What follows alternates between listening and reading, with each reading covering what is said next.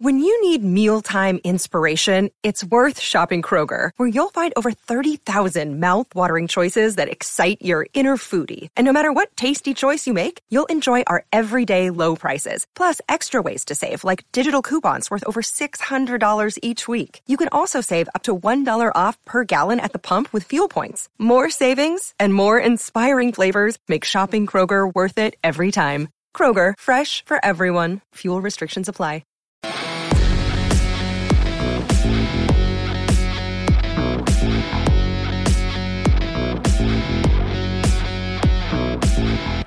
Welcome to the LA Soccer Hub Show. My name is Gio Garcia. Today is Sunday, September 20th. Joining us today, once again, we got Alicia Rodriguez from SB Nation. Alicia, how you doing? Doing pretty well. How about you today? Pretty good. So Sunday, so we had both LAFC and LA Galaxy play this weekend. Fortunately, both teams lost. But before we get into that, how you been and what you been up to? Well, I've been all right, staying healthy, and just there's games like feels like every other day there's a game. So just staying busy. That's what I'm doing. Yeah, and you cover all the Cali teams, so you're busy watching game after game. And we're talking pre-chat that you always post articles as soon as the game's done. So I give you credit to that because as soon as the game's done, I get to read your article, get to read your thoughts, and once again, you do such a great job. But let's get into the LA Galaxy game. Obviously, disappointing 0-2 loss. They were rolling. They won 5 out of the last 6 games. You know, they had back-to-back shutouts. To me, I think this was a tricky game for them because you had a healthier Jonah Dos Santos coming in. You had Chicharito coming in. We knew they were going to come in the second half, but we never saw their offense. They had a lot of offensive struggles, and it looked like they were defending a lot more. And it was very surprising to see Colorado determine the pace of the game, and everything just fit. I was like, all right, the first half, I get it. They're a little slow, but it kind of just led them throughout the whole game that Colorado kind of controlled the whole game, and obviously they ended up losing a disappointing 0-2 loss. Just give me your thoughts about what you saw from the Galaxy. Yeah, I thought in a lot of ways it was a continuation of the previous game against the Earthquakes, which that was a result. It was a 0-0 loss or 0-0 draw, but the attack just seemed a little bit sleepy.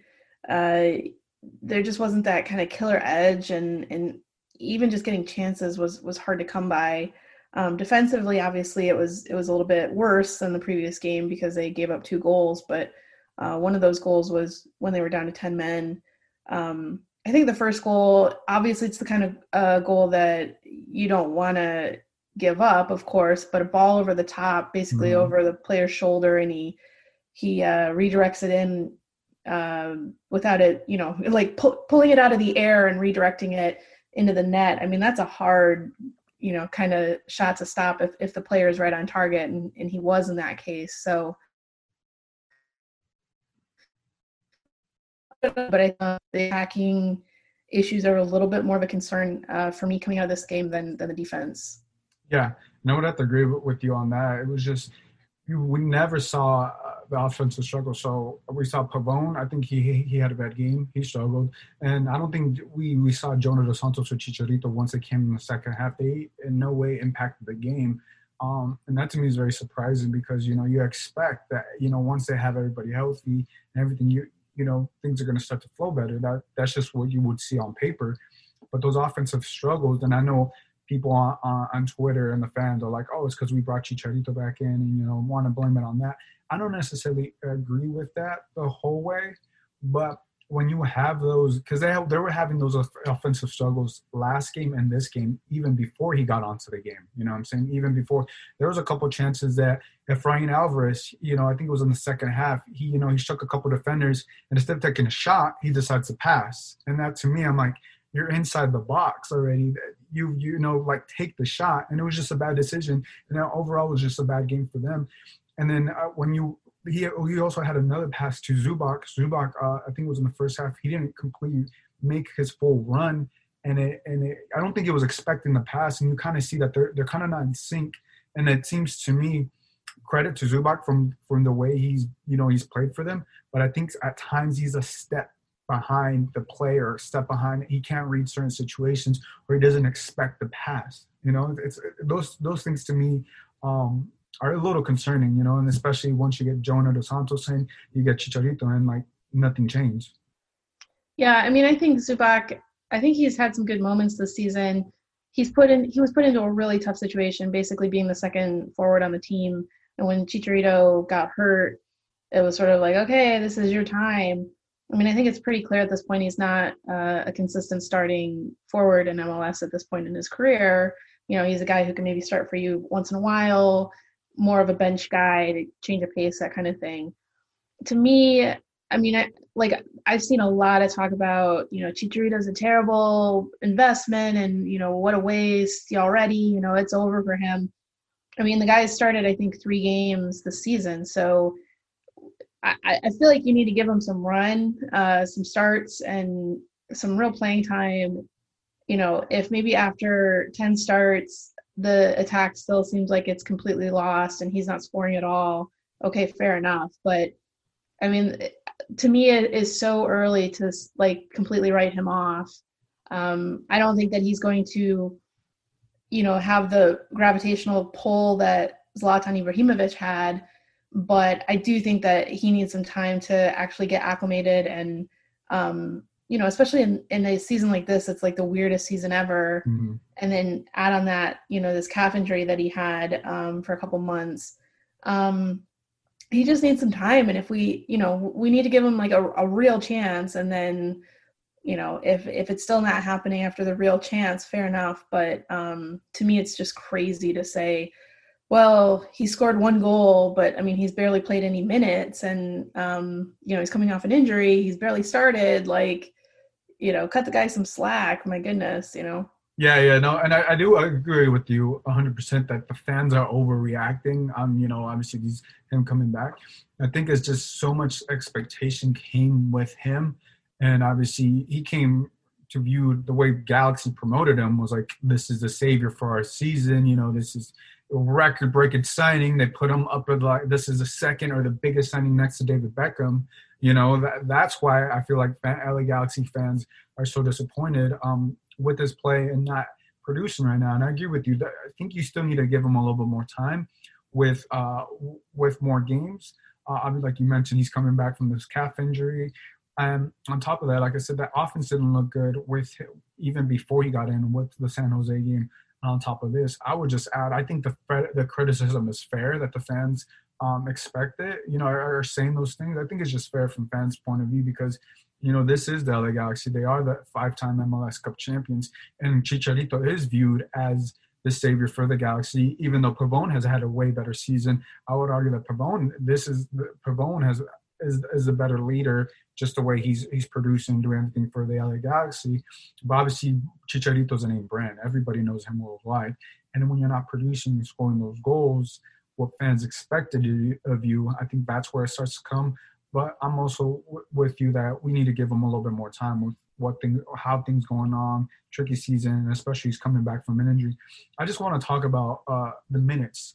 Do you feel like if he played 33 minutes against San Jose, and then I forgot how many minutes he played last night, but I think it was about 30 minutes. About 35, I think. 35. Do you think that's a lot for him coming back from that kind of injury, or am I just making too much of this? Well, calf injuries can be tricky. They're the kind of things that can linger. So if a player comes back too soon and he's not fully recovered, they can get hurt way worse. It's just a weird injury. Like it's one of those that you really can't say, okay, this is a 4-week injury, boom. Like after 4 weeks, they're going to be perfectly fine. That's not how they work. So I'm a little more concerned with Schelotto kind of really being cautious with Dos Santos because he's coming off a surgery, which understandably is a big thing. But he keeps bringing him off the bench for, 30 minutes, 45 minutes, that kind of thing. It makes me wonder if they are bringing him back a little bit sooner than they probably ought to have, or if, this is normal and this is just kind of how it has to proceed. But he's been in training quite a bit longer than Chicharito has been recently, leading up to his return. So, yeah, I'm a little bit surprised about that. But, I'm not a doctor, so I'll say that, right up front. But, yeah, a little bit confused about that. I would agree with you on that. I think they're really taking their time with Jonah Dos Santos. Obviously, he had surgery. I was just surprised, I guess, for Chicharito to have 30 plus minutes back-to-back games when how slow they brought in Jonah Dos Santos. Obviously, you just mentioned you're not a doctor. Obviously, I'm not a doctor. They know what they're doing down there. I think when you bring on a player for 30 minutes and he doesn't impact it, I think that's where that's where fans start to get a little agitated, and it just doesn't seem like they're sinking right now altogether. But we'll see what happens. They're going to have to face RSL on Wednesday. They have a quick turnaround there. RSL on Wednesday, and then they got Sounders at home. So these games are coming in quick, so it's like you're potentially going to start to see other players get a starting role. We may not see the regular starters potentially start because of how quick these games are coming. And I'm very interested to see who's going to start on Wednesday and whether, say, you have the starters there, but do they finish the game out? Because you got another quick turnaround. And the main reason for that, you want to avoid injury. You want to avoid players getting tired. And I think a question was asked yesterday in the media to the LA Galaxy players that if they kind of ran out of gas, after winning 5 out of the last 6 games, you kind of saw that, I think you tweeted something out that Astaire said that, I'm not going to quote him right now, but it was to the likes of him agreeing that the team kind of run out of gas. Yeah, I mean, I think this is something that all teams are dealing with at this point. Having such a long layoff, unexpected earlier this year, then having the tournament, having a ton of games in the tournament, then having a few weeks off, and then now it's just like most teams are playing twice a week at this point. So we're seeing lots of peaks and valleys right now with all kinds of teams. Like, it's been interesting to watch from a little bit of a broader perspective because you see, on a Saturday night, a team will be like, oh, this was such a great win. We're so happy about it. Then on Wednesday they play again and they're like, oh, this is rock bottom. This was such a horrible loss. Like, they're all going through this stretch right now. There's only a few teams that aren't. I think one of the bad things is that one of the only teams that doesn't seem to be going through a real rough stretch right now is the Sounders, who look like they're really on top of the world right now. Yeah, they're rolling. Yeah, so that's going to be a little bit of a test, I think, for the Galaxy. I think Wednesday's game is really interesting because, the Galaxy have been playing really well for the most part in this latest phase of the season, returning to play locally. The last 2 games, I think they're sputtering a little bit, and there's a bit of a reason for concern. But RSL have been kind of all over the place in this phase. So I think it's sort of a toss-up. It's a matter of what kind of team you're going to see on both sides on the night. The Sounders game, I think, is a little bit more like, if you're going to plan out your lineups, you may either want to go with your strongest lineup against the Sounders to really go toe-to-toe and make that like a litmus test, or you may want to punt on that game and try and go for 3 points against RSL, you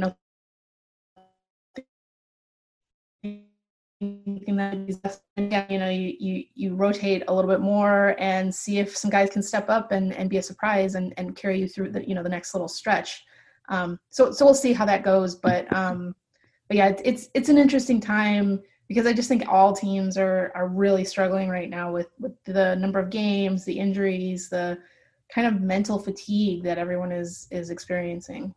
Yeah, no, I agree. It's going to be very interesting to see how Guillermo views these, how he approaches these games against RSL, like you just mentioned. How many starters. He's been criticized at times for subbing players and, leaving players out there a little bit too long. So I think at this point he understands that there's way too many games coming in really quick. So it's going to be interesting who comes in at defense, who comes in that mid, how many minutes each player gets, and like we were just talking, how much will Jonah Dos Santos and Chicharito will play. Just want to give a quick shout out to Galaxy Fan Talk. I was in Vegas. I was in Vegas today I watched the game with those guys, and they invited me over, so I had a great time watching the game with them because I knew they'd be listening to this, so I just want to give them a quick shout out. I want to talk about Araujo. Julian Araujo, to me, he's been, I think, the second best player for the LA Galaxy, obviously right behind Pavone. I love his intensity, but yesterday it caught up to him. It caught up to him in a bad way. He's had back-to-back games with yellow cards. You know, he's very very aggressive on what you want from a defender, but at times he doesn't know how to pick his spots, and he ended up getting a red card. Someone said that I think he said something to the ref, which led to him getting that second yellow. I think he's a player that just has to know. That's where he has to mature, you know, because after he went out and they went with 10 men, that's where the game really. I mean, the pace was already on Colorado's side, and on top of that, I think it just deflated Galaxy a little bit more, just being down on mad. What have you seen from Araujo, and what do you think about his intensity?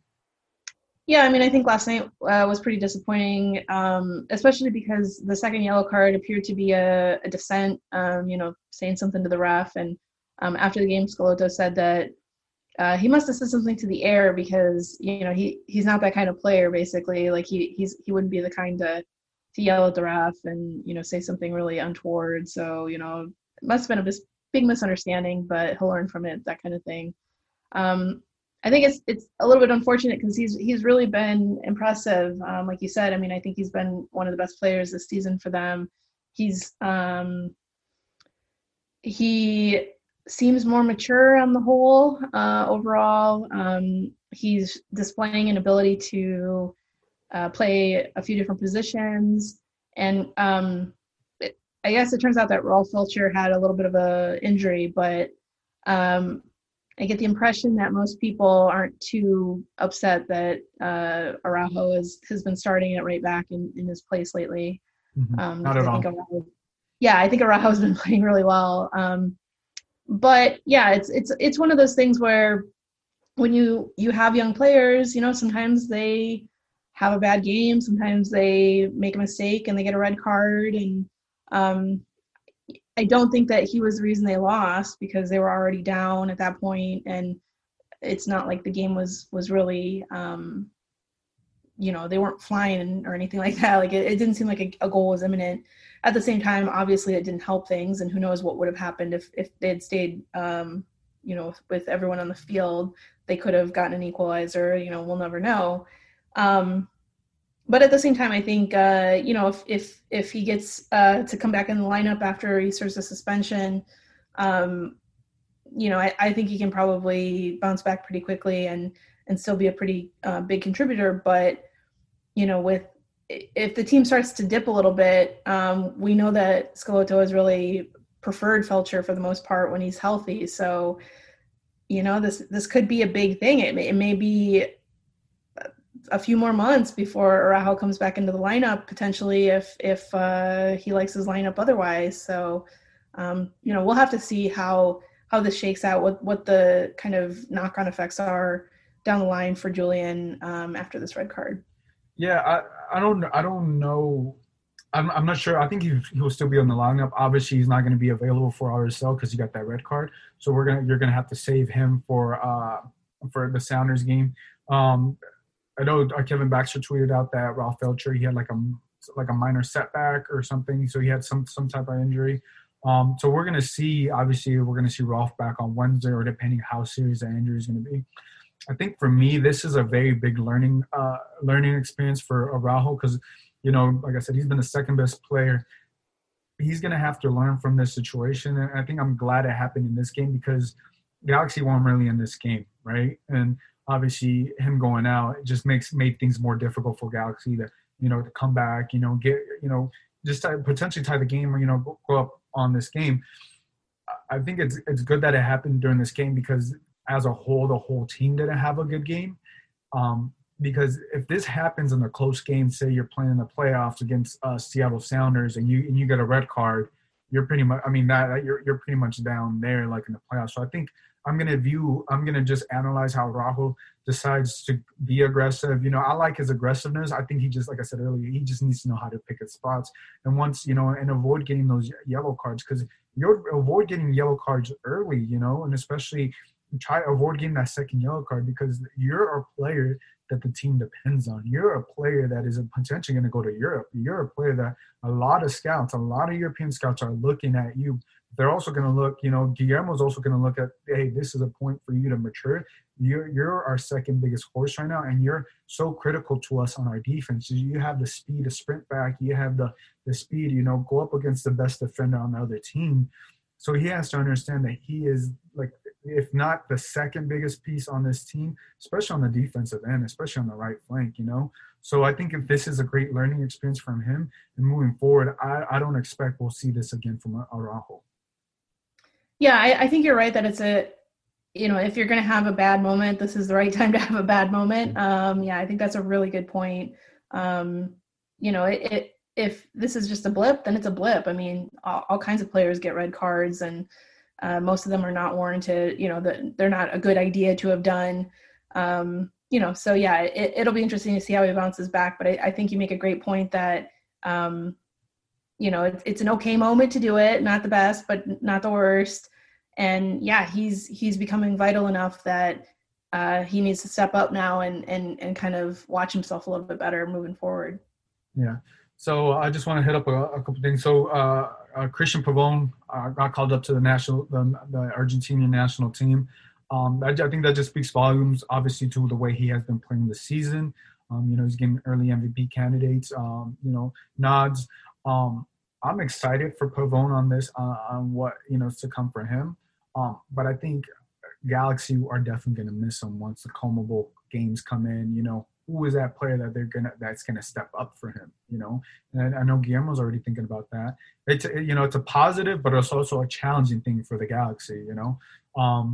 Also, I feel like his price is going up, and this also makes me understand that Argentina is really paying attention to him, because if you're invited to this 30-man roster, we know how talented Argentinian soccer players are. So I think his price is starting to go up, and I don't know how.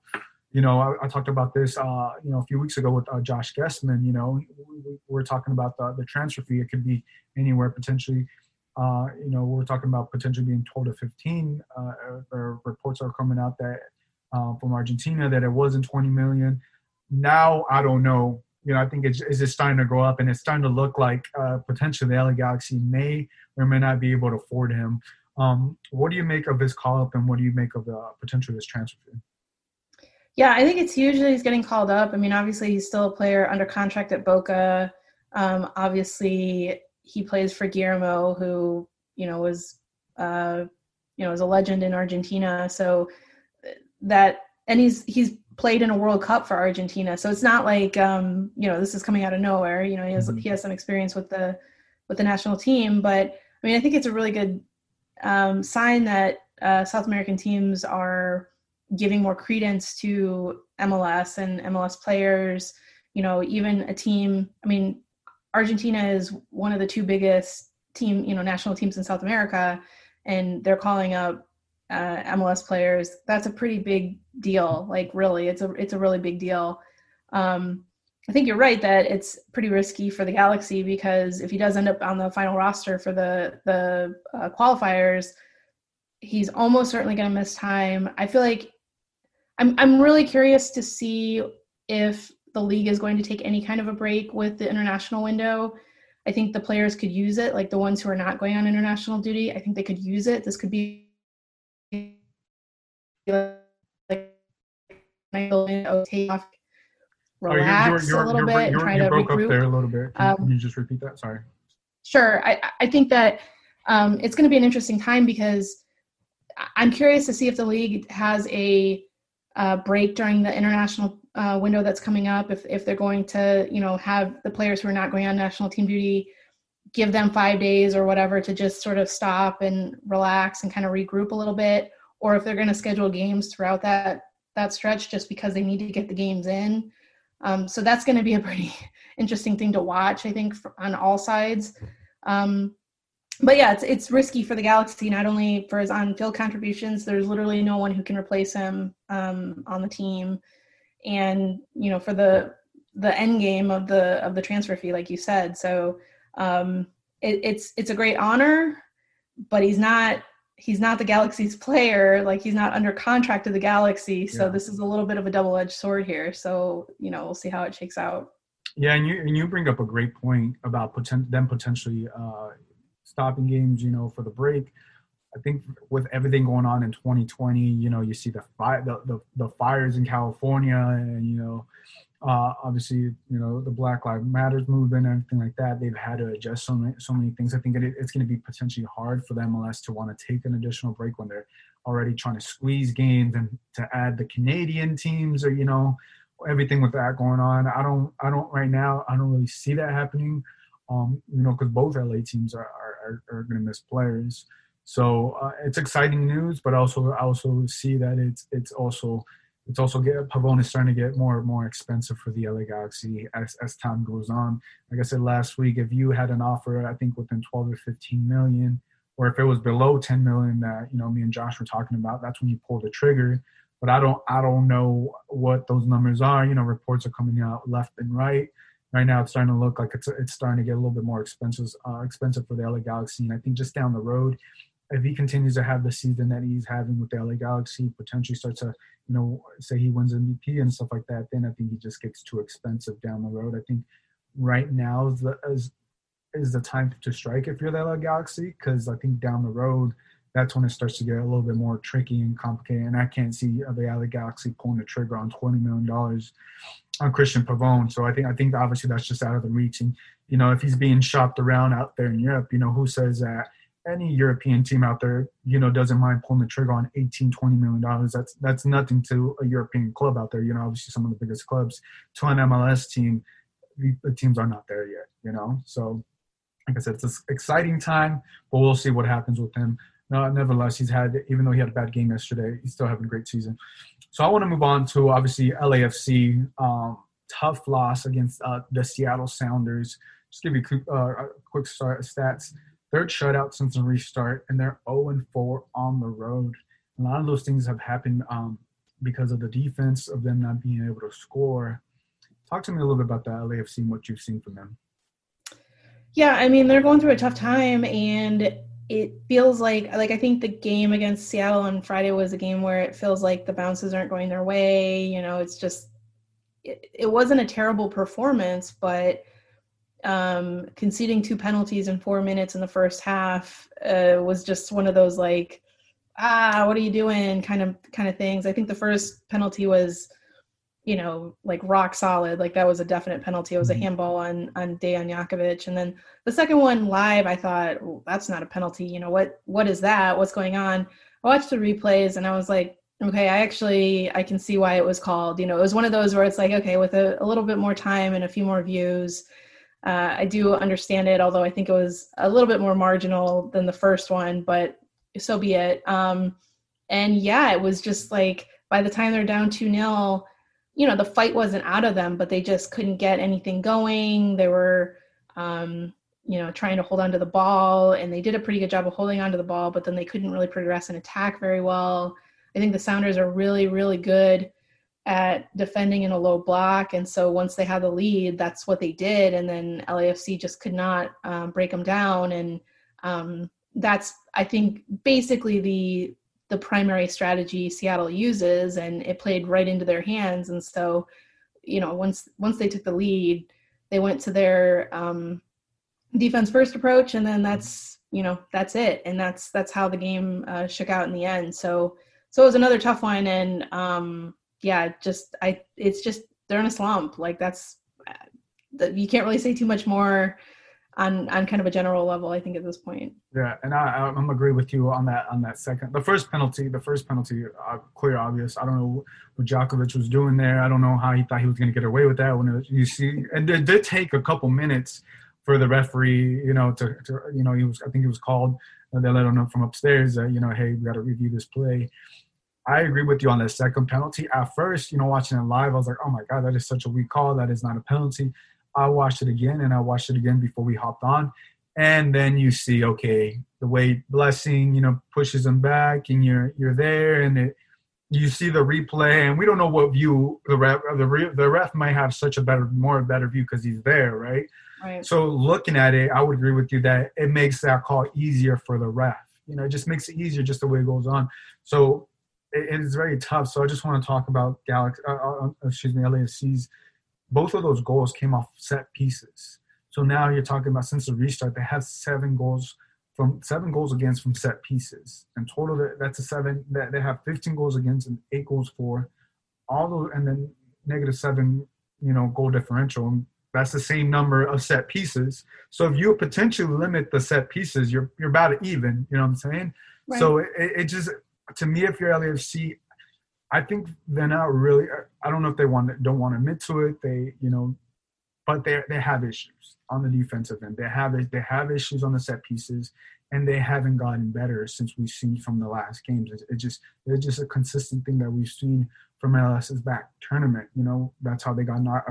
I view it. That's how they got knocked from the MLS tournament, from that corner kick with John Moutinho ended up scoring, and obviously they went out to penalties. I think they've struggled a lot.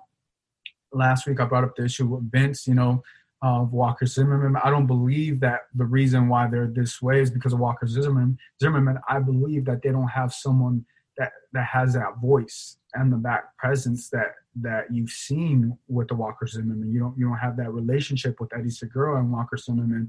Vince brought up a great point that he was learning Spanish, and him and Segura were on point. And I don't see that from Djokovic. I don't see that from Tristan Blackburn, which I need to add that this is the second back-to-back game that he was out. So it looks like his injury may be a lot more serious than we may have thought.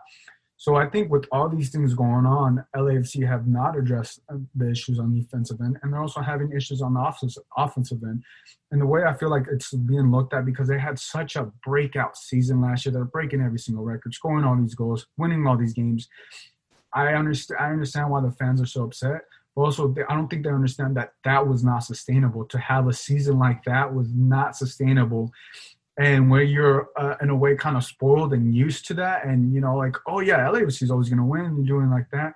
I don't really think people realize that was not sustainable. That even if you had a regular 2020 season, I wouldn't expect LAFC. I wasn't expecting LAFC to have that type of season. Maybe Vella's still scoring goals like that, but not to. I think they had over 74 points or something like that in the regular season. I just didn't expect that to happen, and I think some fans are getting very frustrated because they've not been used to losing. I think, to me, the biggest point is on the defensive end, and they haven't brought in anybody to address those issues. And I don't see a leader in the defensive end. I haven't seen, I think Eddie Segura is too quiet. Tristan Blackman, he was supposed to be, he's a replacement for Walker Zimmerman. I don't think he's been able to step up. I like the way Diego Palacios plays. He has speed, but I don't know how vocal he is in the back. You have Latif Blessing on the right back, and then you're switching for Andy Nahar. So there's a lot of moving pieces back there that I don't believe they're really solid back then. They're not going to come out and tell us what's going on. But I think, if this doesn't get addressed, I don't really think LAFC is going to have, a long playoff this year, even if they get there. Yeah, because they're below the playoff line, believe it or not, at this point, based on what happened elsewhere this weekend. So I still think they'll make the playoffs, but it may be a little bit tighter than all of us expected that it was going to be. But I kind of agree with you. I think about it a little bit differently, but I kind of agree with you as far as the sustainability of this spectacular season they had last year. To me, it's more a matter of kind of things are evening out right now. And again, I think there's man-made decisions that are contributing to the struggles right now. And there's obviously external factors that are contributing to the struggles, like just the state of the world and the season being so choppy. That pretty natural process in sports of things sort of even out. You had a year where all the bounces went your way, and now you're having some games where the bounces are not going your way. And that just kind of happens sometimes. And I realize that that's very unsatisfying if you're a fan. It's unsatisfying if you're the coach or the players. But there is a factor. There's a force in the world that sort of, has that balance sometimes. And so that's how it goes. But yeah, I mean, the defense, I think the attack, they're not scoring 3 times a game every single game like they were doing. But I think by and large, they're doing pretty well. I think I'm with you. The defense is really where the general kind of mental malaise, which the team has admitted to having in recent weeks, that and the defensive breakdowns, I think are the 2 big culprits right now for their struggles and for the sustained issues at present. Just they can't get out of their own heads right now, and that stat about the set piece conceding on set pieces, that's pretty damning, and that's something that kind of sticks out like a red flag. So it'll be interesting to see if they can adjust or if this slump is just going to kind of continue to rumble on. Yeah, and I just want to add, I think the defensive things are leading to the offensive struggles. We know that Rossi can score. We know that BWP can score.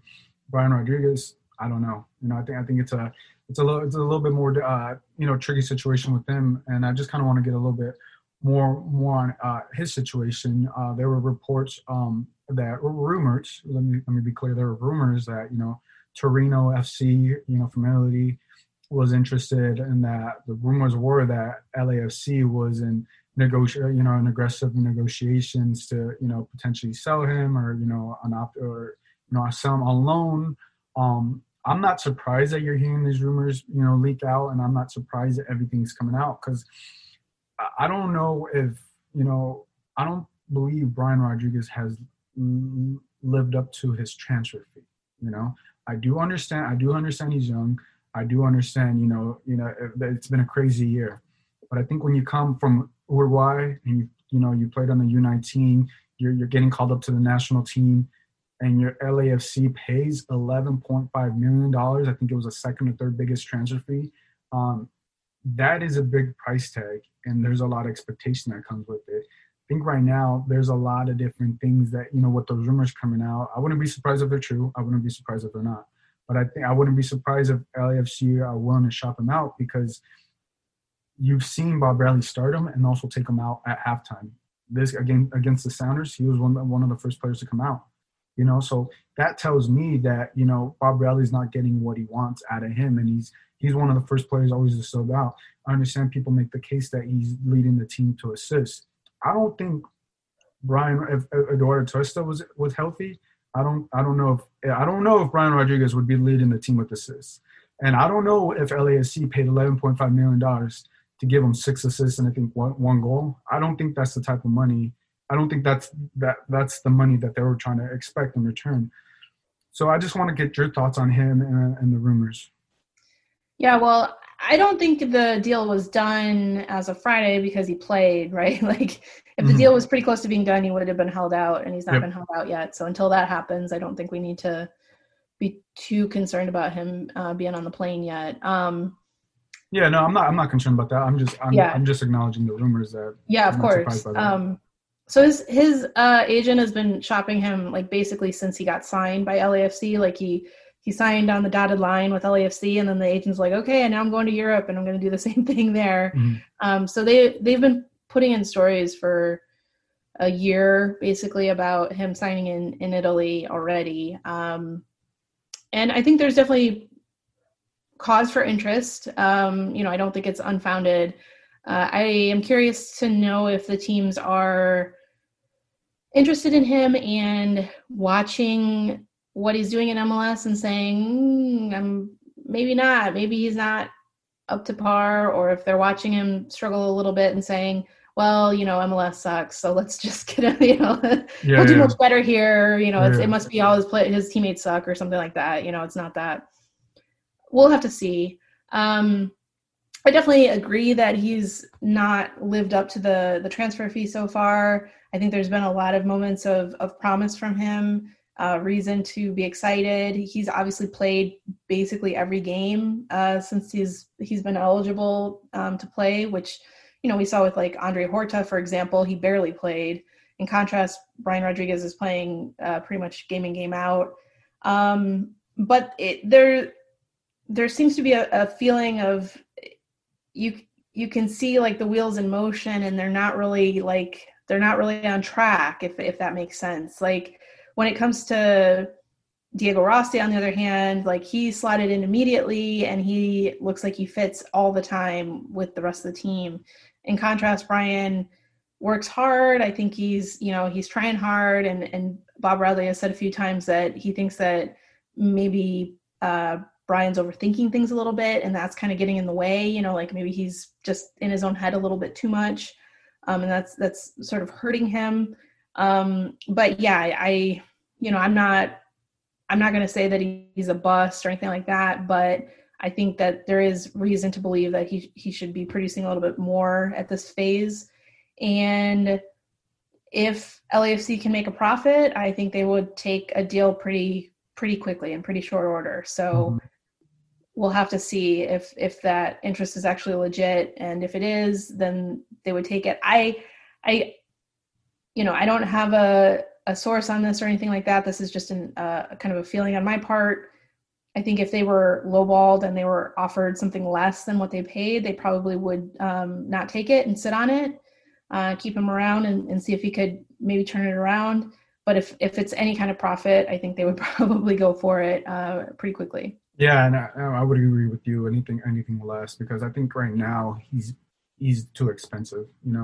He's too expensive, and right now I don't think he's a bust. But I think LAFC, what you've gone out of him, you've overpaid. And I don't obviously him come from Uruguay and all these things, and he's playing with them, and obviously he's getting called up. The head coach there really likes him, and he really knows he has talent. LAFC knows he has talent. He came from Peñarol. I know he came from a great club from Uruguay. I think that LAFC not being able to get the production out of him, I'm not saying this is Bob Bradley's fault. I think it comes down more to the player, because sometimes I feel like his effort is not fair sometimes. And, when you start to get too predictable, you don't pass the ball. I think there's only so much Bob Bradley can do. And if he's not producing, I think ultimately comes down to him. And I don't think he's been doing a good job of, showing his talent and, adjusting. When we've seen Bob Bradley, like I said before, Bob Bradley has called him out and says he's too predictable. He has to play better. And I think that is just, I don't know what else Bob Bradley can do. And, and if they do decide, obviously they're going to hold on to him, because if they can't, like you said, they can't get a profit out of him, that you just hold on to him and just pray that he does something good with the national team. And, and then that way you could potentially, get a profit out of him, even if it's $1 million or $2 million of what you paid, because it's right now it's not really working out. And he's on top of that, he's occupying a DP spot. He's playing every game. And I don't think LAFC have their depth up top is not that deep to replace him or give someone else a start. And I think that is also an issue for LAFC. Yeah, if I've said like, maybe what if you bring him off the bench, but like, who do you bring in? Adrian Perez, he hasn't looked that good. You bring Danny Musovski, I think he's a striker. So it's, it's a tricky situation, and obviously Bob Bradley has to handle all this. But I think it's just his play has been disappointing because of where he's came from, and and what we saw from Rossi. He's younger than him, so I think on that end, I think to me he just hasn't lived up to it. And I honestly don't know. I wish I really knew, like, hey, what's the reason? But from outside looking in and watching the games, I think it really comes down to him and him not being comfortable in the system, and him, doing way too much. When you just gotta look, you're coming to the MLS. Peñarol is such a great team, a lot of talent out there. It's just very mind-boggling, and I'm assuming all of LAFC too, the executives are probably also scratching their head and trying to find a way how this could potentially make work. But moving on, I want to talk about Diego Rossi. He also got called up to the national team. I think this is a very big thing to him. Well, actually, I know it is, because I think when the inaugural season, I remember I had a conversation with Bob about him and Rossi. They had talked about, I don't remember the whole conversation, but they had talked about getting Rossi's goal was getting to the national team, and to see that come to fruition and see that happen because of his play in the MLS. And see that happen because of his play with LAFC and Bob Bradley, I think is just very exciting. And, I think you're going to start seeing that from a lot of the players. Yeah, it's huge news. And, we were talking earlier about Cristian Pavón going to the national team, potentially being really bad for the Galaxy as far as the transfer fee. I mean, the reverse could be the case for LAFC with Rossi, because if he starts off pretty well with if he gets, to playing time with Uruguay and then he plays well, he scores some goals, I mean, his transfer fee is just going to shoot through the roof, and that's going to be really good for LAFC when they, finally come around to selling him.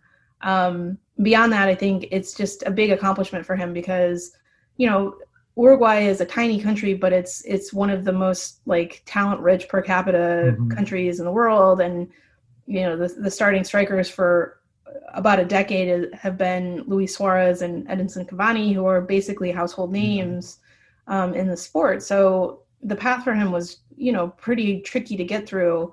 So it's nice that with Cavani not getting called up, Rossi seems to maybe have been the first name or one of the first names to get the call without Cavani in the roster.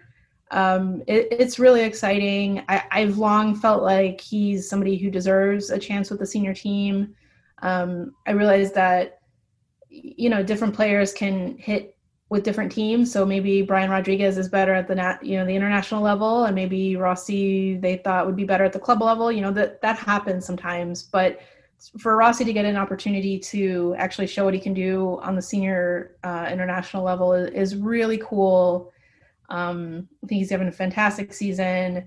So I'm, obviously, too, if LAFC play while he's away, that's going to be pretty bad for LAFC. Yeah. But for him on a personal level, seeing in the last 3 years, this is really exciting and something that I personally am really, really happy about, and hopefully he takes this opportunity with both hands. Yeah, no, I'm excited for Rossi too, because I think this also speaks volumes of the league, and also speaks volumes if you're coming from South America, if you're coming, from Argentina, you're coming from, Uruguay, that you can come to the MLS and you can get looked on by your national team. We're starting to see the shift. We're starting to see that shift, and that's happening right before our eyes. And I'm not going to be, and I wouldn't be surprised if that continues to happen. Right? We have obviously LAFC have Diego Palacios, Cifuentes. Those guys look like they'll probably potentially get called up for the national team. And I think that's a lot of the things that you're going to start to see with all these MLS teams. Granted, obviously they have to be playing well with their certain club, but big kudos to Rossi, just because he has that explosive speed, and when that happens, when he does decide to, when the LAFC does decide to sell him, goes to Europe or wherever they sell him to, I think it's just going to be exciting, because that's what LAFC and that's what the league wants to be, a selling league to these higher teams. So it's slowly going to that, but I think this is a stepping stone for LAFC, that their model is working. Their model is working. Obviously, the next step is to sell these players to higher clubs, and then you start to continue going that model. So kudos to them. Also want to get into on what we've seen from LAFC when those players do leave to Uruguay and start to play. You're not going to have Rossi, you're not going to have Brian Rodriguez, I guess there's Cifuentes and stuff. So we're really going to see how deep LAFC really is. And I think with everything going on, I don't know how excited you are if you're an LAFC fan if you're going to lose like 4 players potentially. True, but I mean, most other teams are going to be going through the same thing. So you may find you're going to be playing deep bench guys in starting positions, and have a midfielder playing left back for some reason, and just kind of crunching guys into whatever hole needs to be plugged. But the opposing team will probably have something similar to deal with as well. So we'll have to see what the schedule looks like at that point. We'll have to see how many games it's going to affect. And we saw that when Bob Bradley sort of cleared his bench already this season against RSL, that was a pretty bad loss. So doesn't look too good, but again, that may have been that may have been kind of take your lumps night, and hopefully the second time around, maybe it'll be a little bit easier, but it's going to be tough. But this is just one of those seasons where it's like, you just got to put up or shut up, and you have to roll with the punches in a way that you've never been asked to before. So we'll, all you can say is we'll see what happens, right? Yeah, no, I agree with you. I mean, I've been very impressed with Danny Masuski coming off the bench, scoring goals on like 10, 15 minutes of play. Also, Latif Blessing, he's asked to play in the right back, and as soon as he gets subbed or someone gets subbed in, he goes into the midfield. Like, he does so much for the team that I thought he was just going to play right back. But I asked Bob Bradley, after the game, how much we would see when we could potentially see Andy Najar play 90 minutes, and I think that's been kind of, a struggle for them because, I thought he was going to be back for the MLS back tournament. It looks like, it's been a very slow process for Andy Nahar. We know what he can do. We know he has the speed, but I think it being such a slow process, to a point, it's a little difficult if you're an LAFC fan and you're watching how the team is playing because you know what Andy Nahar can do. So and I don't know. Sometimes he'll start, sometimes he'll come off the bench, and to me, it's like sometimes he gets a lot of minutes, sometimes it doesn't get played. So I think that's another tricky situation that you're going to have. But we should also mention once these players do go play with the national team, potentially maybe by that time you do have a Carlos Vela. I'm not sure if we're going to see Carlos Vela in phase 2. I think you'll probably see him in phase 3. I have no news on this. I have no source on this. I'm just going off of what Bob Bradley said, that he's still weeks away. So I'm not sure if you'll see him here in the phase 2. Just with everything going on. I'm glad that they have Eduardo Cuesta back. You saw instantly in that second half how he gave him that boost, boost of energy, but then it started to fade away. Obviously, he's a key piece for them, but once Vela comes in, I'm assuming you'll start to see some of those goals start to come. Yeah, let's hope so. I mean, obviously, before the season stopped, Vela was on fire. He had continued his hot streak from last year, and there was no reason to believe that he wasn't going to, continue playing so well. I mean, MCLs usually are like 3 to 4 months, so if that's the case in his situation, then I would say maybe October we can think of. Maybe he can come back in October. Bob Bradley only said weeks to go, so I think that kind of lines up, but I still think he's got quite a ways to go, so I don't think we can really be counting on him at this point. And then, like you said, Edouard, I think, was really, really good against Portland. Against Portland, he was really good. He set up a goal like a couple minutes after he came off the bench. I also think that Janela and Cifuentes, for the most part, have played really well. I think they struggled a little bit against Seattle, but for the most part, I think they've been really good. And I think the idea is that they are the succession plan for the likes of Edouard and maybe Mark Anthony Kaye if he also gets sold on in the future. And I think that they're already kind of like getting used to the system and getting adjusted. Like basically what happened with Edouard in his first year. He was a little bit up and down in 2018 when he joined the team. Then by last year, he was really, really good. So I think that that's kind of the expectation. And for me, so far, what I've seen with Cifuentes and Janela is promising. And I'm really excited to see what they can do moving forward. Yeah, no, and it's very exciting, right? I think that is where they're most deep and they're strong. Their strongest is in the midfield. There's no lack there. It's just interesting to see when, if you have Eduardo Cuesta back, are you going to play Janela? Are you going to play Cifuentes? Or, or Mark Anthony Kaye? You have Latif Blessing. It's a good problem to have. I think obviously there's other areas where it needs to be addressed. And I think we'll definitely see Latif Blessing obviously go back and forth from defense to midfield, just the way things are going right now for them. So obviously they got the Vancouver Whitecaps coming up on Wednesday. And then let me double check on Sunday. I think, let me just double check. Do you know who they play on Sunday? Let me just double check because I thought I had having a brain fart here. San Jose. So they have 2 promising games. Obviously, Vancouver is a very winnable game. San Jose, we know what they did to San Jose. I think they already got the number pick. They know they do really well against that man marking.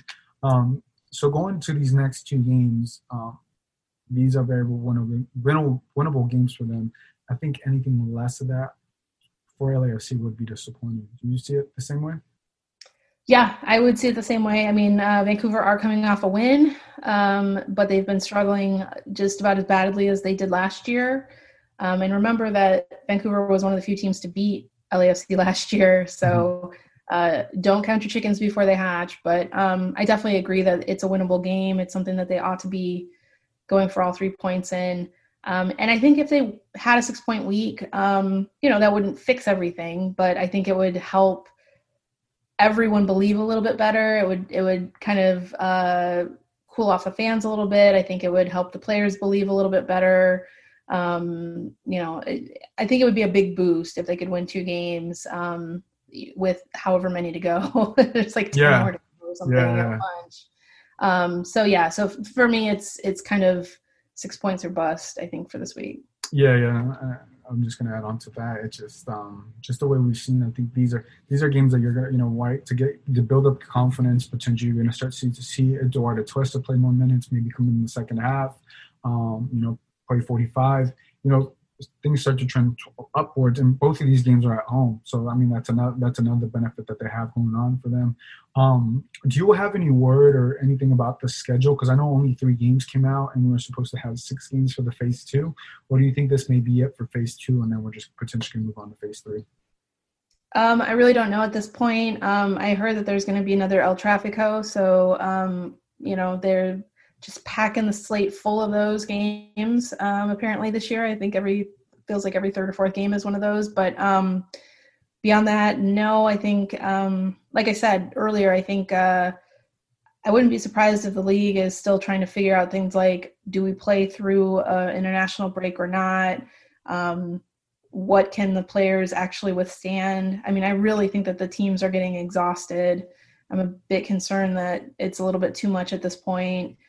I hope that the league can kind of respond to the quality of play. And, in some ways it's exciting because we're seeing teams that don't normally slump badly. And we're seeing,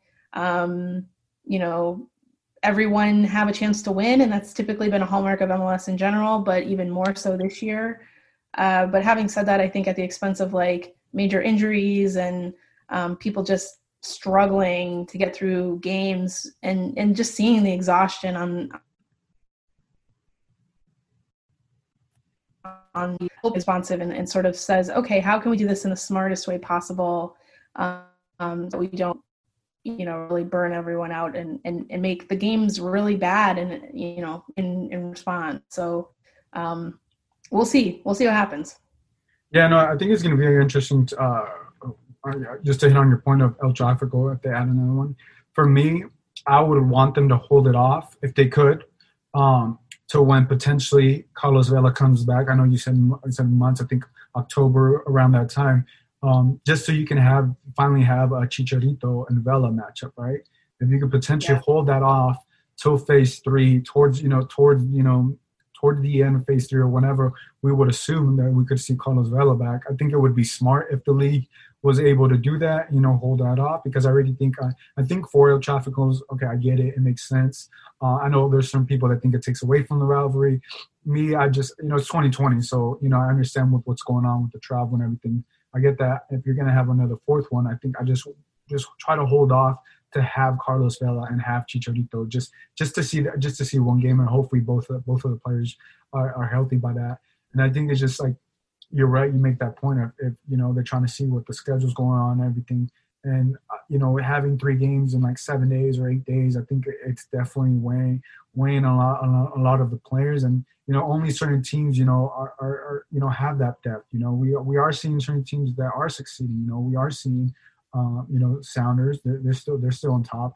We're seeing Kansas City, Sporting Kansas City, they're still on top. They were on top last year.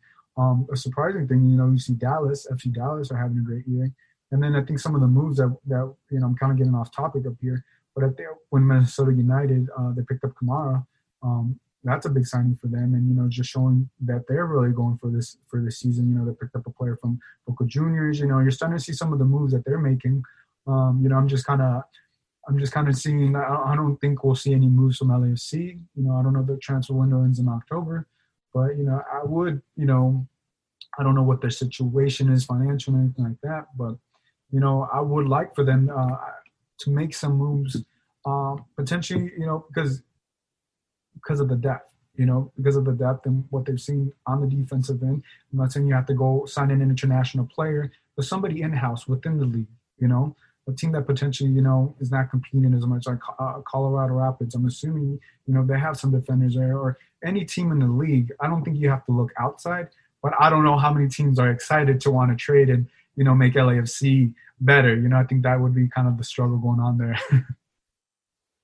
Yeah, for sure. Yeah, I mean, I think at this point we've maybe hit a point where trades are undervalued, and teams could probably stand to benefit a little, to do those a little bit more often, because I think most trades now are for money or draft picks. So yeah, I mean, there's definitely value out there. It's just a matter of getting the right deal and getting the right players. But yeah, I mean, we'll see. It's going to be interesting to see which teams stand pat and which teams work to upgrade in this weird transfer window that we're currently in. Yeah, no, I'd agree. Well, Alicia, that's all the time I have. Is there anything else you'd like to add before we sign off? No, I think that's good. I think we covered kind of the law of the land for soccer in LA right now. Yeah, we definitely did. If you can let the people know where they can follow you if they don't already know. Sure.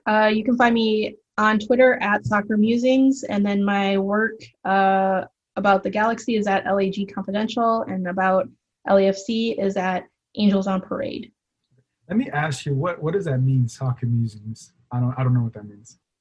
So I set up a Twitter account, and I was like, well, I have to have a topic, so let me pick soccer, and then I have to pick a name. I didn't want it to be my name because my maiden name is kind of hard to spell and everything, so I thought that would be hard for people to find. So I was like, I want to do some musings about soccer. Okay, Soccer Musings it is. So I don't know, just kind of came to me in a bolt of inspiration, I guess. But very creative, though. Very creative. I always wanted to ask you. I was like, I got to ask her next time she's on the pod. Well, guys, thank you guys again for listening to this episode. If you guys enjoyed this episode, make sure to give it a 5-star rating on Apple Podcasts, and you can also listen to this podcast on Spotify, wherever you get your music. If you guys want to follow me, you can follow me at Gio Garcia LA on Twitter and all social media. And make sure to follow LA Soccer. For Alicia, this is Gio. Thank you guys. Peace.